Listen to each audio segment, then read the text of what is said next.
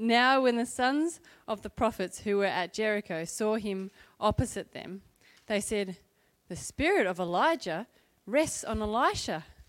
And they came to meet him and bowed to the ground before him. And they said to him, "Behold, now there are with you 50 strong men. Please let them go and seek your master. It may be that the Spirit of the Lord has caught him up and cast him upon some mountain or into some valley."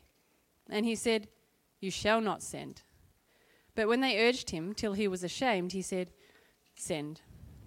They sent, therefore, 50 men, and for 3 days they sought him, but did not find him. And they came back to him while he was staying at Jericho. And he said to them, "Did I not say to you, do not go?" Now the men of the city said to Elisha, "Behold, the situation of this city is pleasant, as my Lord sees, but the water is bad and the land is unfruitful." He said, "Bring me a new bowl and put salt in it." So they brought it to him. Then he went to the spring of water and threw salt in it and said, "Thus says the Lord, I have healed this water. From now on, neither death nor miscarriage shall come from it." And so the water has been healed to this day, according to the word that Elisha spoke. He went up from there to Bethel, and while he was going up on the way, some small boys came out of the city and came and jeered at him, saying, "Go up, you bald head! Go up, you bald head!" And he turned around, and when he saw them, he cursed them in the name of the Lord. And 2 she-bears came out of the wood and tore 42 of the boys. From there he went on to Mount Carmel, and from there he returned to Samaria. Let me ask you a question this morning. How do you respond when the Lord works and when the Lord speaks? In our era of God's history, that is this time period of after Jesus' death and his resurrection, where we no longer have apostles or prophets who are speaking the very words of God, when I say how the Lord speaks, what I'm referring to mostly are God's infallible words in the Bible.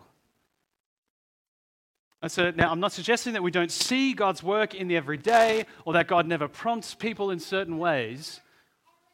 But the point is that only God's word is guaranteed to be his very words. So we don't have to search among the mountains or the valleys to try and find prophets to see whether they can tell us what God is saying. No, God has taken all of those prophets and the words that they spoke that he wanted us to have a record of are now all written in that book, the Bible. That is God's word. And so let me ask you again, how do you respond when the Lord works and when he speaks? In our passage this morning, we see Elisha encounter 3 groups of people, all who respond to God's work and to his words in different ways. And so as we explore this passage today, we're not going to go through it in chronological order. We're not going to go through as Elisha himself went through, but we're going to go in the order of the way that each group responded. And so as you can see there from the title, that we have delinquents, we have doubters, and we have dwellers. And they are the 3 points, headings of this morning. So with our Bibles open, with our hearts open, let's explore this passage together. Firstly, with the delinquents. Now, the term delinquent is usually used to describe a young person who commits a lot of crime. And so that makes it a somewhat appropriate word to describe this group. But the term delinquent can also refer to somebody who, just more generally, who has failed in what they are supposed to do, failed in the commandments or instructions that they're supposed to pay attention to. And that is certainly true, not only of these boys that we meet in this passage, but also of the adults around them. Let's read verse 23.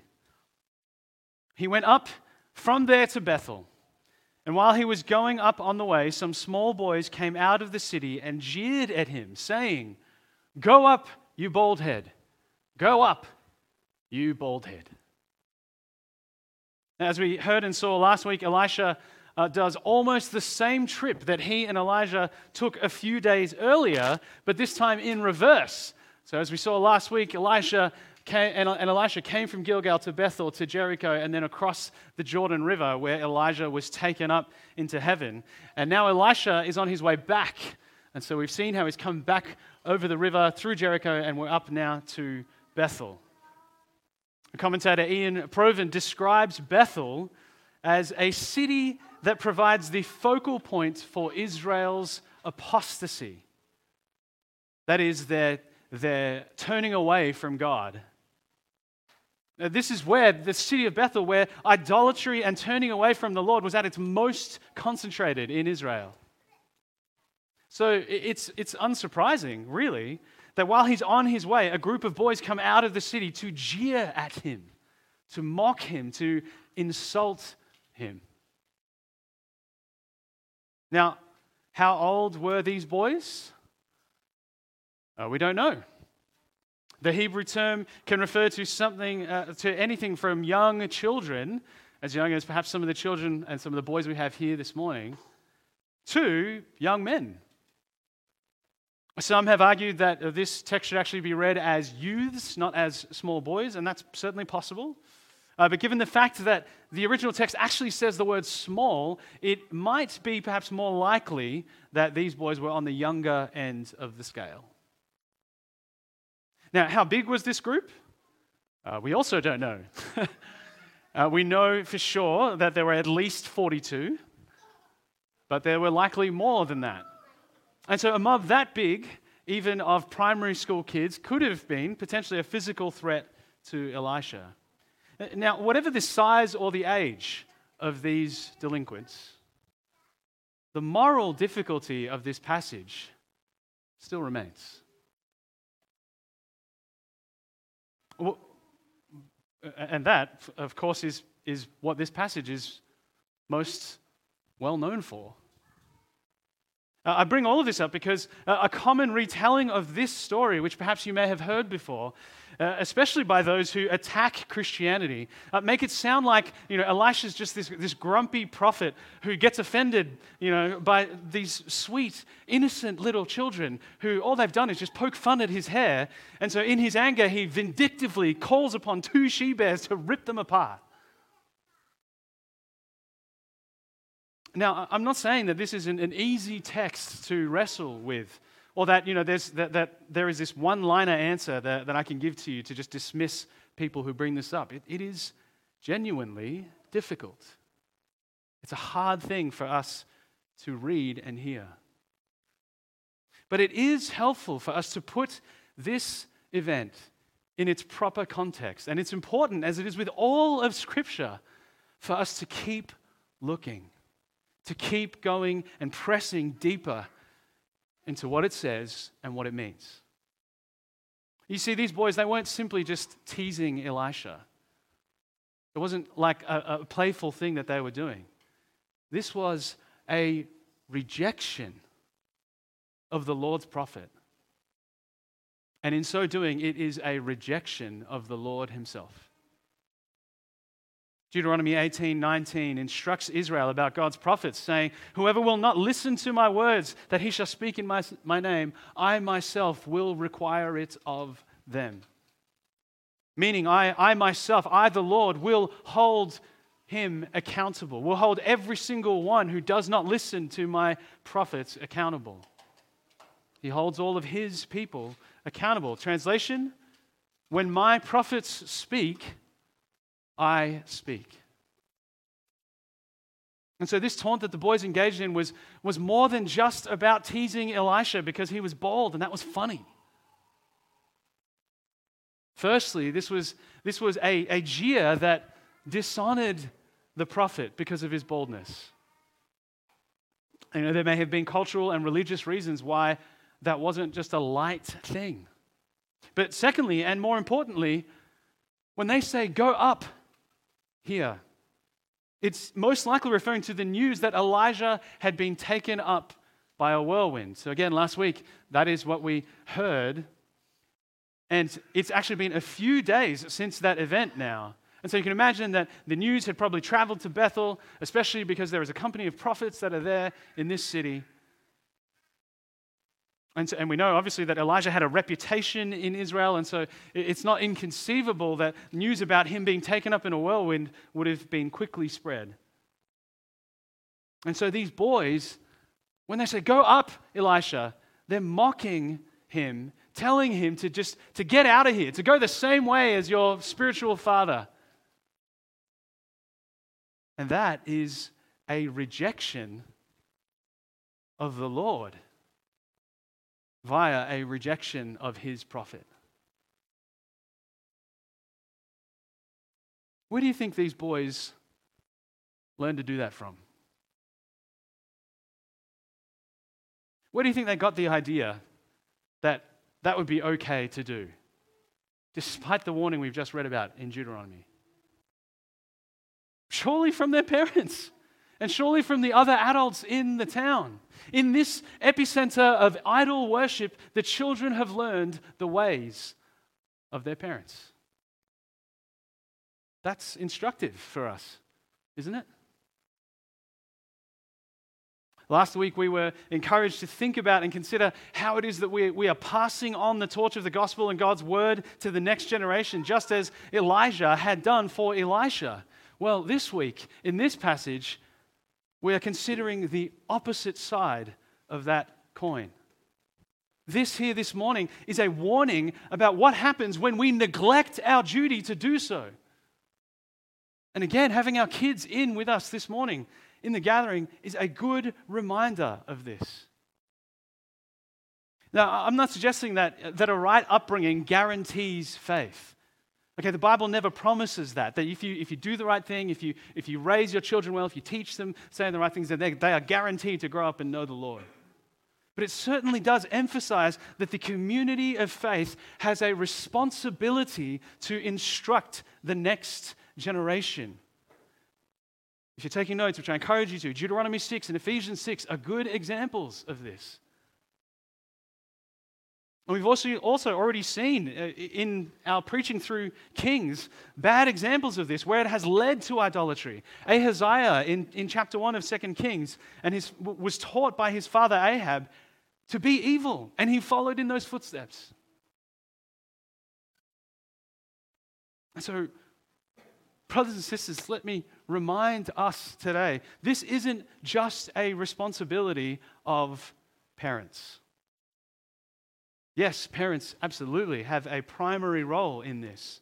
But just as we read in our covenant this morning, just a few minutes ago, one of our commitments to one another is in the raising and in the instruction of the children in our church.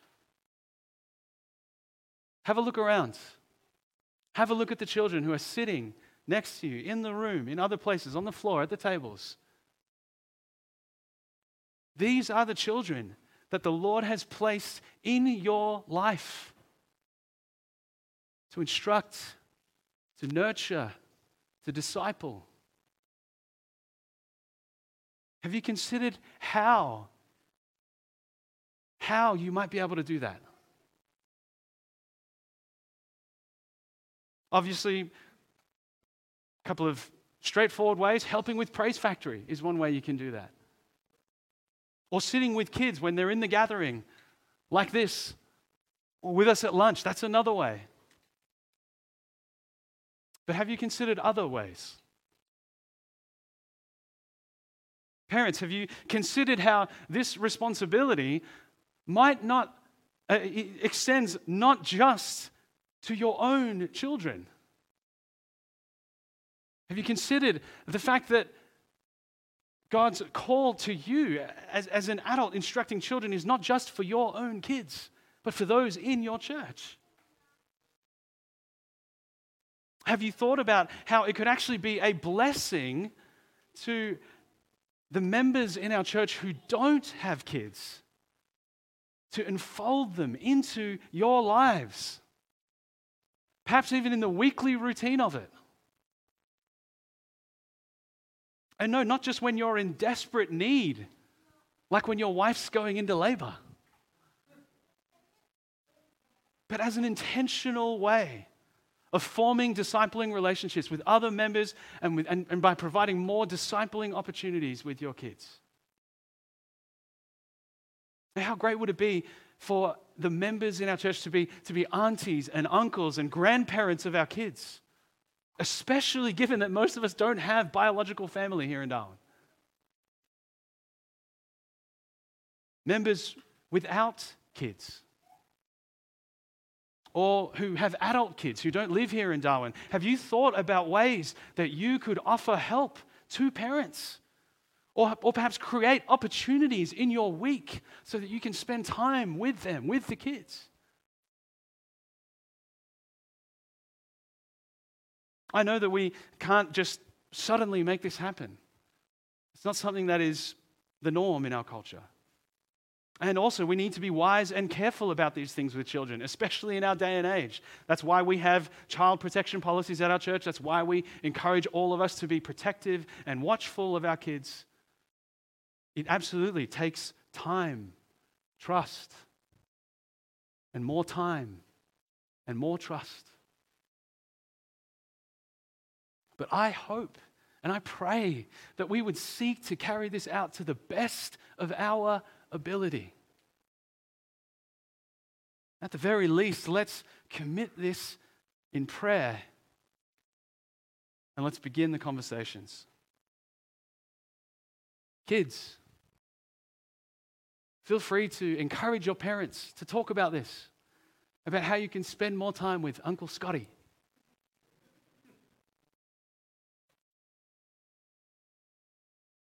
Our children, our church, and ultimately our city will be blessed by this.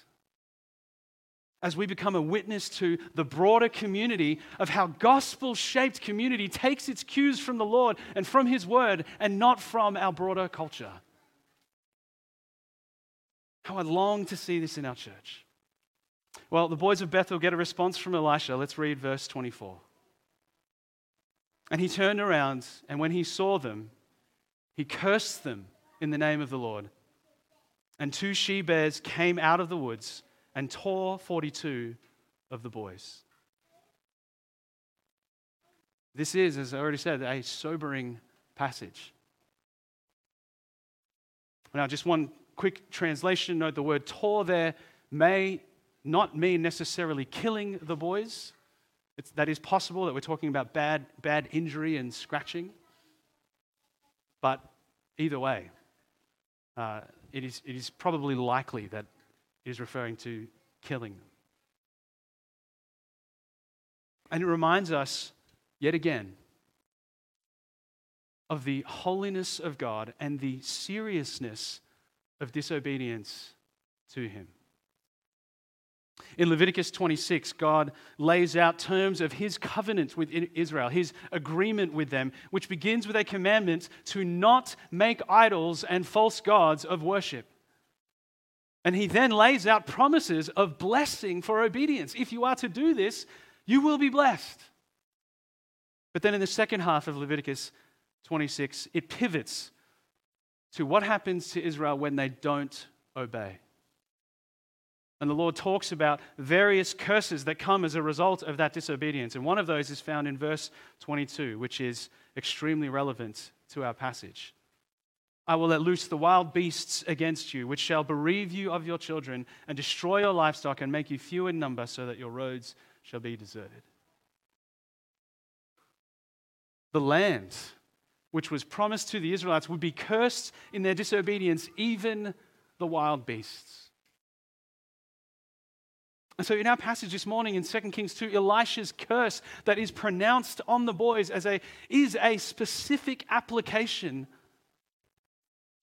of the idolatry of the people of Bethel. The consequences of the boys' own rejection of the Lord and the parents' rejection of the Lord is Elisha's curse. And now, I say Elisha's curse, but only in the sense that he was the agent through which it was delivered. Ultimately, this is a covenant curse, one that has come about because instead of keeping the vows of faithfulness to the Lord that Israel made, the commitment that they made to him to keep his commandments, they instead became idolaters, turned away to false gods, worshipped other gods instead of the Lord. Why does God do this? Well, look at the very next verse in Leviticus of chapter 26, verse 23. If by this discipline you are not turned to me, but walk contrary to me. Do you see that? God's desire in all of these actions is always that his wayward people would turn back to him and walk with him and worship him. Why? Because he is the God who is worthy and deserving of that worship. To worship another God is not just disobedient to him, it is sin, it is wrong. And this is a hard thing for us to grasp because we're bombarded with a lack of appreciation for the holiness of God and find it difficult to reconcile his righteous judgment on unholiness. As R.C. Sproul tweeted out in 2015, the holiness of God is traumatic to unholy people. And who are unholy people? All of us, of course. You are, I am, every single person who has ever lived except Jesus. And this is why becoming a Christian is such a dramatic turnaround in the heart. Because we no longer hate or fear the holiness of God, but by his grace we love and we strive for it. These boys, they received God's holy judgment. And this isn't the first time that we've seen this kind of judgment, nor would it be the last. Despite the warnings, despite these things being a warning to the people of Israel, they continued on in their stubbornness of heart. And yet, I am so thankful that the Lord is patient and kind and that he disciplines those he loves. And that time and time again, as Psalm 103:10 says, he doesn't deal with us according to our sins or repay us according to our iniquities. He does not treat us as our sins deserve. Have you responded to the Lord's kindness, his patience, and perhaps even his severity and his judgment in repentance and in faith? Has pain or difficulty or the consequences of your own sin caught up with you? How have you responded? Friend, if you're here this morning, if you haven't turned from your sin, if you haven't surrendered your life to Christ, then I urge you to do so today. Do not wait until tomorrow. Well, another group of people also experienced the Lord's discipline in a much milder way. And that brings us to our second group, the doubters. The doubters. Let's rewind a little. Let's go back to the very beginning of our passage. Remember that these 50 disciples, or these sons of prophets, they stood some distance off from Elisha and Elijah after they'd crossed the Jordan River, somewhere roughly around there. I couldn't fit 50 of them in to the picture, but that'll give you an idea of where they were when the dramatic ascension of Elijah into heaven happened. So we don't know exactly what they saw, but it seems pretty clear from what we're about to read that they at least saw the whirlwind which took Elijah up to heaven. And so while these sons of prophets last week seems to show that they lacked a bit of EQ, as you might remember, they're a bit insensitive, they seem to lack a bit of emotional intelligence, Well, this time they seem to lack IQ, that is, actual intelligence. Let's read from verse 15.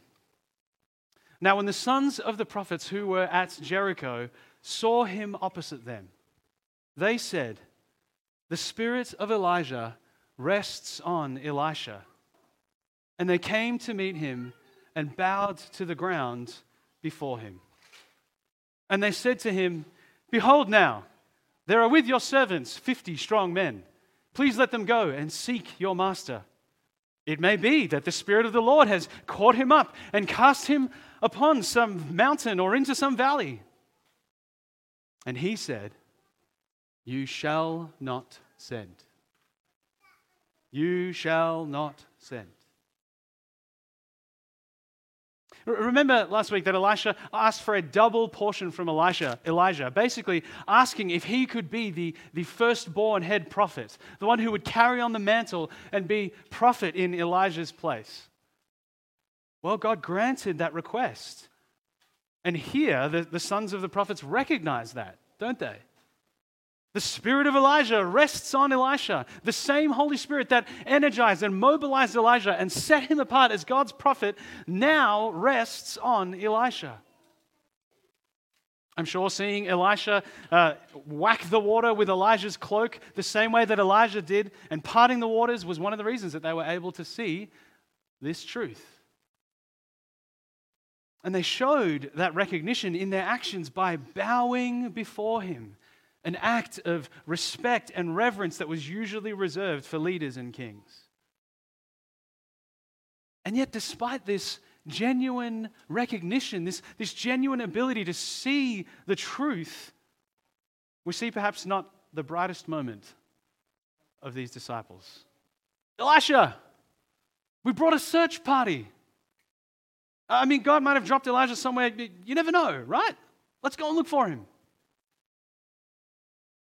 Now, it's easy for us as people observing the story who get, little narrator's notes about things going on behind the scenes to pass judgment on the apparent lack of smarts that these disciples had. There's nothing quite like an armchair critic, which I think encapsulates perfectly why we're so easily blinded by our own sin. But we do need to give these guys some leniency. You see, Christians don't find the idea of a body ascending into the heavens to be with God such a foreign one, because we know that that's what happened with Jesus' own body after God raised him from the dead. But you've got to remember, that's what happened. This has only happened once before with Enoch, which Genesis 5:24 tells us about. And there it doesn't mention a whirlwind, right? And Hebrews 11:5 also talks about Enoch, specifically mentioning that he was not found.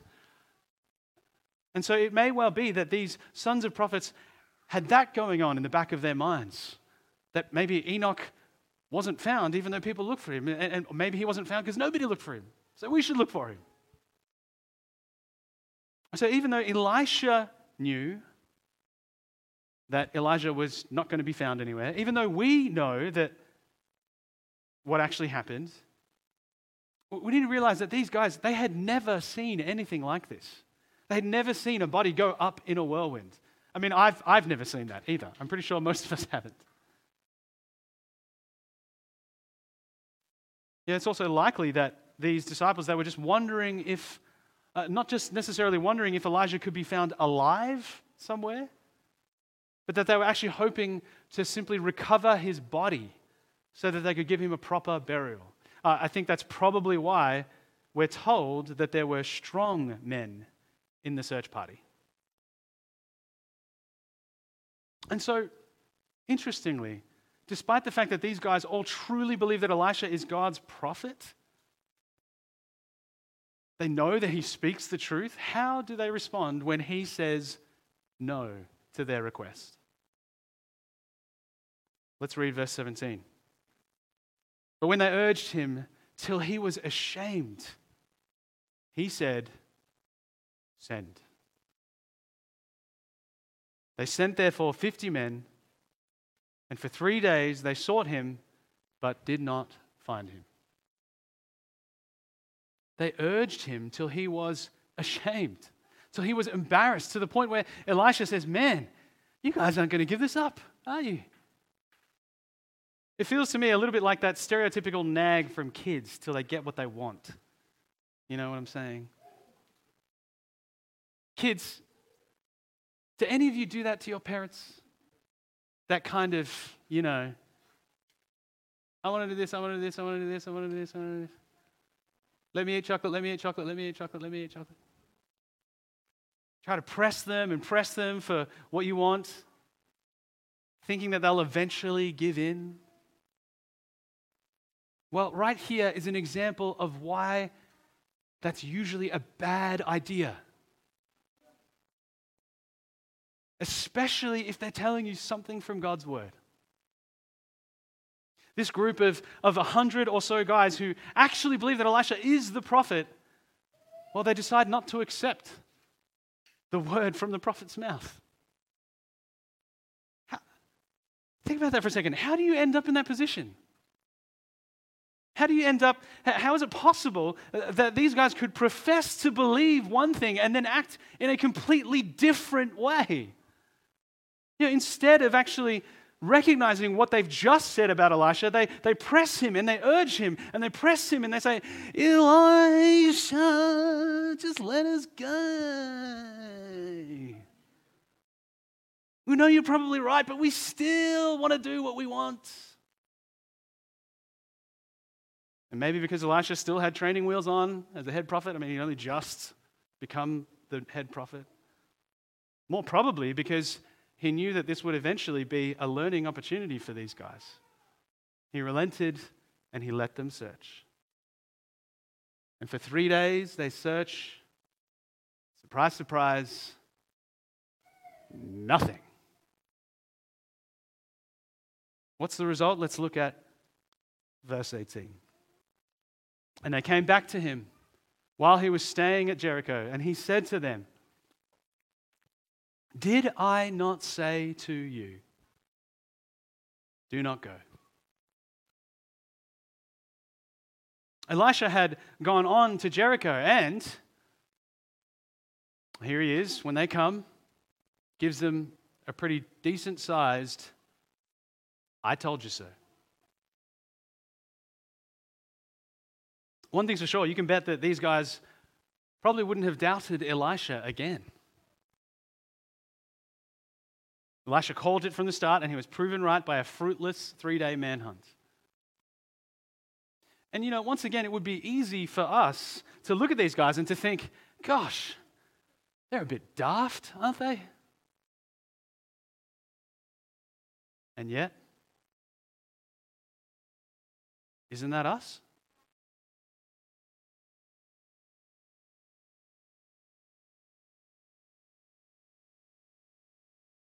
Have you stopped to consider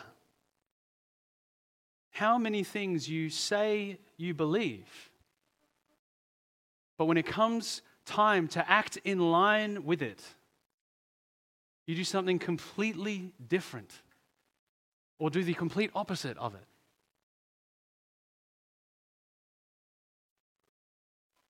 Well, one of the tests of that is right here in our passage.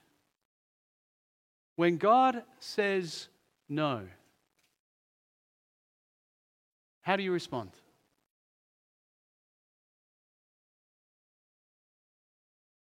When God says something in His Word that leads you in a direction that you don't like, or calls you to believe something that seems grossly unfair or just plain difficult,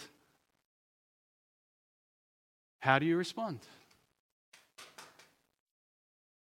Do you urge him and do you press him? Do you try to convince him that maybe he's wrong? That maybe he doesn't realize that your idea is better? I mean, this is most obvious in matters of sin. Our wrestle with sin and striving for holiness is something that is part of the Christian life. And our church seeks to encourage each other in that regularly. I've already given us 2 different John Owen quotes about killing sin in my past sermons. So I'm not going to give you another one, as tempting as it would be. But what about matters where you actually feel like you're doing the right thing? You see, these disciples, they weren't trying to disobey God, were they? If anything, they were seeking to do something that was a noble and an honorable thing. It was a good thing. But their mistake was that in their zeal to carry out something good and honorable, they took their eyes off the one they were doing it for, the very one who directed and guided them in what they should be doing.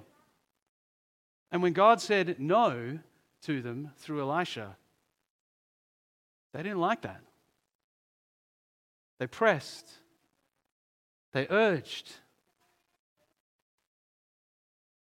In the face of God's word, they doubted it and they pushed ahead with their own plans.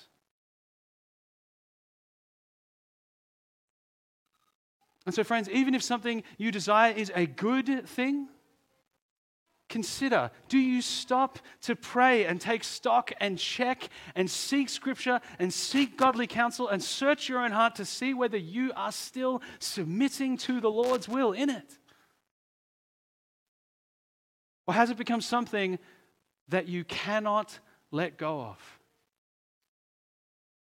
Has it become something that you will press God about until He gives you what you want? Even if that's a good thing. Sadly, I think this happens with us all the time. It happens when Christians and churches have a right desire to see many won to Christ. But it causes them to reimagine church without looking to Scripture as their guide, which then morphs it into something that serves a good desire to see the gospel proclaimed, to see people come to Christ, but has now neglected or sidelined or demoted God's word because of it. The good end has justified the means. It happens to us when God leads us down a certain path, whether that is through His word or through circumstances or through counsel from others or perhaps a prompt by His Spirit, and we're convinced that this must be what God wants. And so we latch onto that thinking that if we can just attain this goal, then we will have achieved God's will, and slowly but surely it becomes the focus and we take our eyes off God. We forget to keep assessing our plans and actions by the word. We forget to keep surrendering them to God in prayer and saying, Lord, your will be done. Just as Jesus taught us to pray. When it gets to that point, it is no longer your will be done. But it is make what was your will, but has now become my will, be done. This is what pressing and urging God without continually surrendering to Him looks like.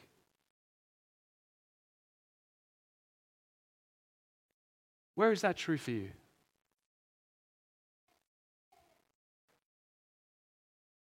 Where is it true in your personal life? In your home life? At work? In your relationships? In your family? Where does a certain desire or goal or task, which very well may be a very good and godly one, need to again be submitted to the Lord's ways and to the Lord's word? Perhaps you might need to go to do that by going deeper in the word. Remember, it's a treasure trove that we will keep diving into for the rest of our lives. Maybe you need to revisit parts of it that you're familiar with but haven't applied to a particular situation. Perhaps you need to speak to a brother or sister and seek advice about how to apply that to your situation. Brothers and sisters, let us not doubt. Let us not doubt the goodness, the gold, and the guidance of God's word. Let us not think that we can grab all we need to live as Christians by simply just getting the basics, by simply just getting, okay, that's where I need to go, and then surviving on that. We need to keep looking back to the Word, keep hearing what He has to say throughout our lives, and by His grace, by His marvelous, wonderful grace, He will continue to do that in our hearts through His Spirit, who works powerfully within us as we press deeper, not into our own wills, but God's.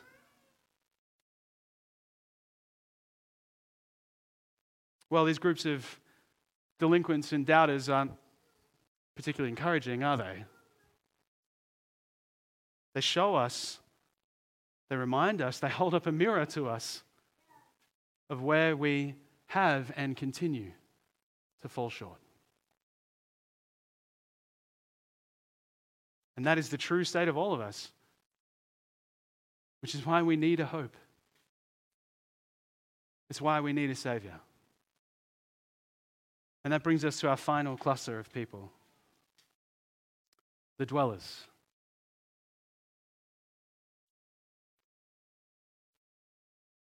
So now the stage is set.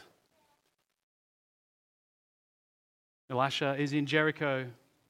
He's just shown and proven how he is God's head prophet.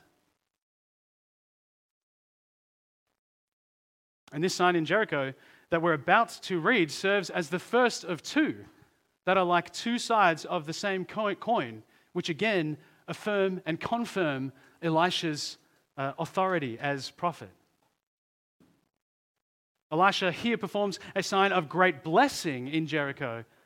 And of course, as we heard a few minutes ago, one of a severe curse in Bethel. And in many ways, that contrast is probably intentional to show those two different sides. And the way that the men of the city approach Elisha here is entirely different to the Bethel boys. Let's read verse 19. Now the men of the city said to Elisha, "Behold, the situation of this city is pleasant, as my Lord sees, but the water is bad, and the land is unfruitful. It looks pretty, but there is no substance." That is the very definition of everything made by Apple.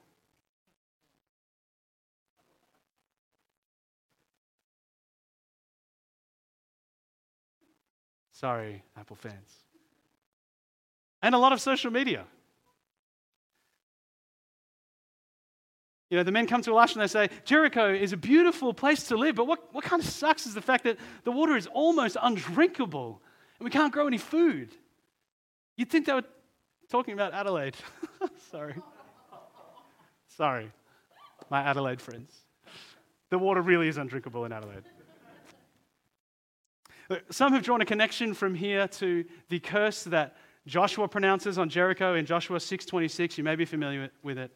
But because this specific curse is on the person who rebuilds Jericho and not the city itself, I tend to think that this is actually more about the general covenant curses for Israel's disobedience.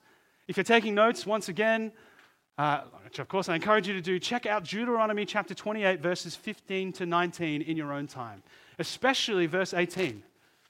You'll see how very accurate this description maps onto that. The dwellers of Jericho, they let Elisha know about this problem of the water and the land, probably because they know that he's a prophet and that if he's anything like Elijah, then he's going to be able to do something about it. So what does Elisha do? Let's read from verse 20. He said, "Bring me a new bowl and put salt in it." So they brought it to him. Then he went to the spring of water and threw salt in it and said, "Thus says the Lord, I have healed this water. From now on, neither death nor miscarriage shall come from it." So the water has been healed to this day, according to the word that Elisha spoke. Now, salt was used in purification and offerings, like in Leviticus chapter 2, verse 13. And that's probably the kind of image that Elisha is going for here, ritual purification. But a crucial thing for us to remember as we think about and reflect on this is that as Christians, we don't believe in relics. That is to say, we don't believe in objects that carry some kind of special power that God invests into the object itself. Yes, God uses objects like Paul's handkerchief in Acts, but it is never the object itself that has the power. Our passage this morning makes that clear. The 50 prophets in Jericho, when they saw Elisha come back over after whacking the water with Elijah's cloak, they don't suddenly go after the cloak thinking this thing's going to be magical and amazing. No, they recognize that the Spirit of God was at work through Elisha. And in the same way here, look at what Elisha says in verse 21. Thus says the Lord, I have healed this water. Who's the one who heals the water? The Lord. The Lord is the one who is the agent behind that change. And so, friends, it is only Him who can heal. It is only Him who can give you life-giving water that will bring life to arid soil and make the ground produce fruit. Don't look to anything. Don't trust in anything else. There is nothing special about certain buildings or places where great people of faith once walked, or where there's a great spiritual history. Being baptized in the Jordan River isn't more spiritual and doesn't somehow make you more Christian. You don't have to do a tour of Jerusalem to feel close to Jesus. The Lord healed the water at Jericho by working through Elisha. It brought life to that city, and it brought life to that land. It is the Lord who heals, and He is everywhere present by His Spirit. And He's still in the business of bringing life. He's still in the business of giving life-giving water. When Jesus went through Samaria many centuries later, He would meet a woman caught in adultery, and He would begin a conversation with her that would change her life. John 4:14 says, "But whoever drinks of the water that I will give him will never be thirsty again. The water that I will give him will become in him a spring of water welling up to eternal life."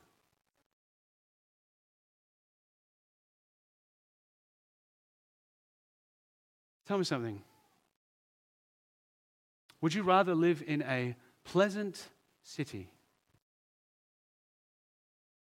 that has death water in it, or in the middle of a desert with an endless supply of life-giving water and food?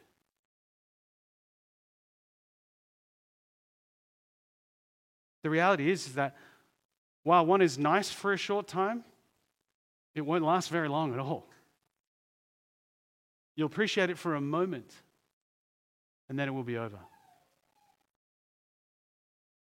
And even though the other one might be difficult and hot, perhaps filled with suffering and persecution, it is real life. So it is with Jesus. The woman He met at the well looked for real life in her former 5 husbands and in her current partner. And Jesus came and showed her that life is found only in Him.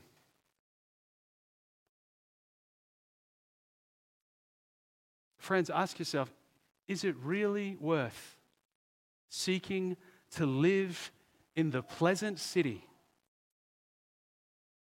that will ultimately result in your death? Is it really worth it to have all the great things and to die? Is it really worth gaining the whole world and yet losing your soul? It sounds like a no-brainer decision, doesn't it? And yet how often do we spend and invest so much of our lives into making pleasant cities for ourselves instead of feeding our souls with living water? hear the word of the Lord this morning. Whoever drinks of the water that Jesus gives, it results in a spring of water that wells up into eternal life. Jesus calls you this morning to leave behind your dirty, stagnant water and to come to Him and to drink from the fountain of eternal life. Turn from your sin, put your faith and trust in Him, and live no longer for the pleasant city which brings no life, for the city which will never satisfy. Look to Him, the one who gives water that will well up as a spring of eternal life and will satisfy eternally.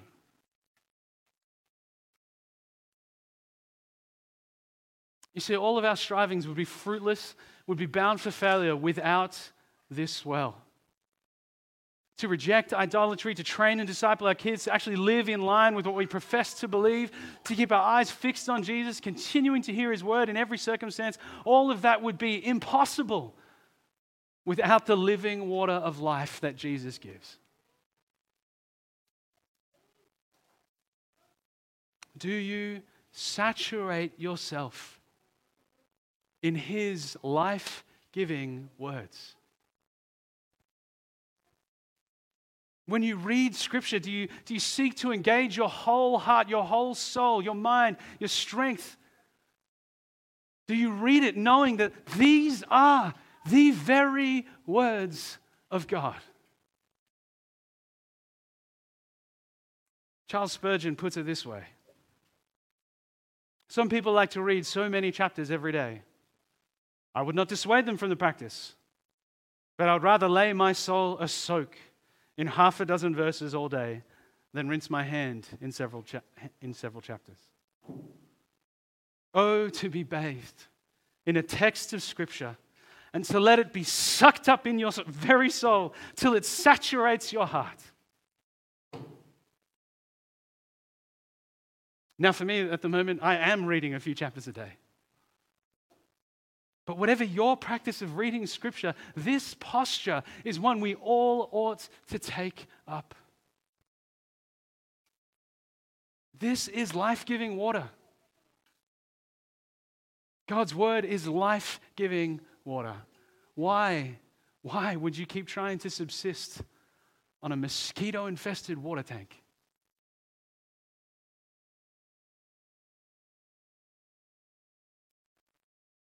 You know, we don't actually hear how the dwellers of Jericho responded to God healing the water. We can speculate that their response would have been favorable and maybe a few of them turned back to God. But I wanted to finish with them for that reason. To leave it open-ended for us to consider our own response. In light of all that you've seen and all that you've heard from God's word this morning, how will you respond?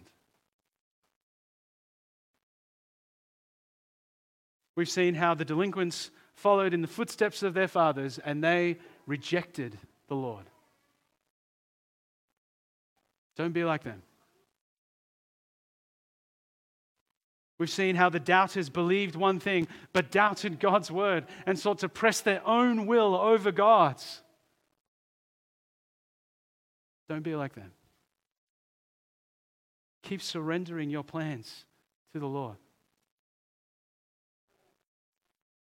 And the dwellers recognized that only the Lord could bring healing. Just as the Samaritan woman came to see that only Jesus could bring life-giving water. Be like them. And respond to God's generous gift of salvation through the giving of His Son and the sending of His Spirit. Respond to Him in praise, in adoration, and in worship. Friends, look to Christ alone. Because only He brings life. Only He has living water. How will you respond? to God's word this morning. Let's pray.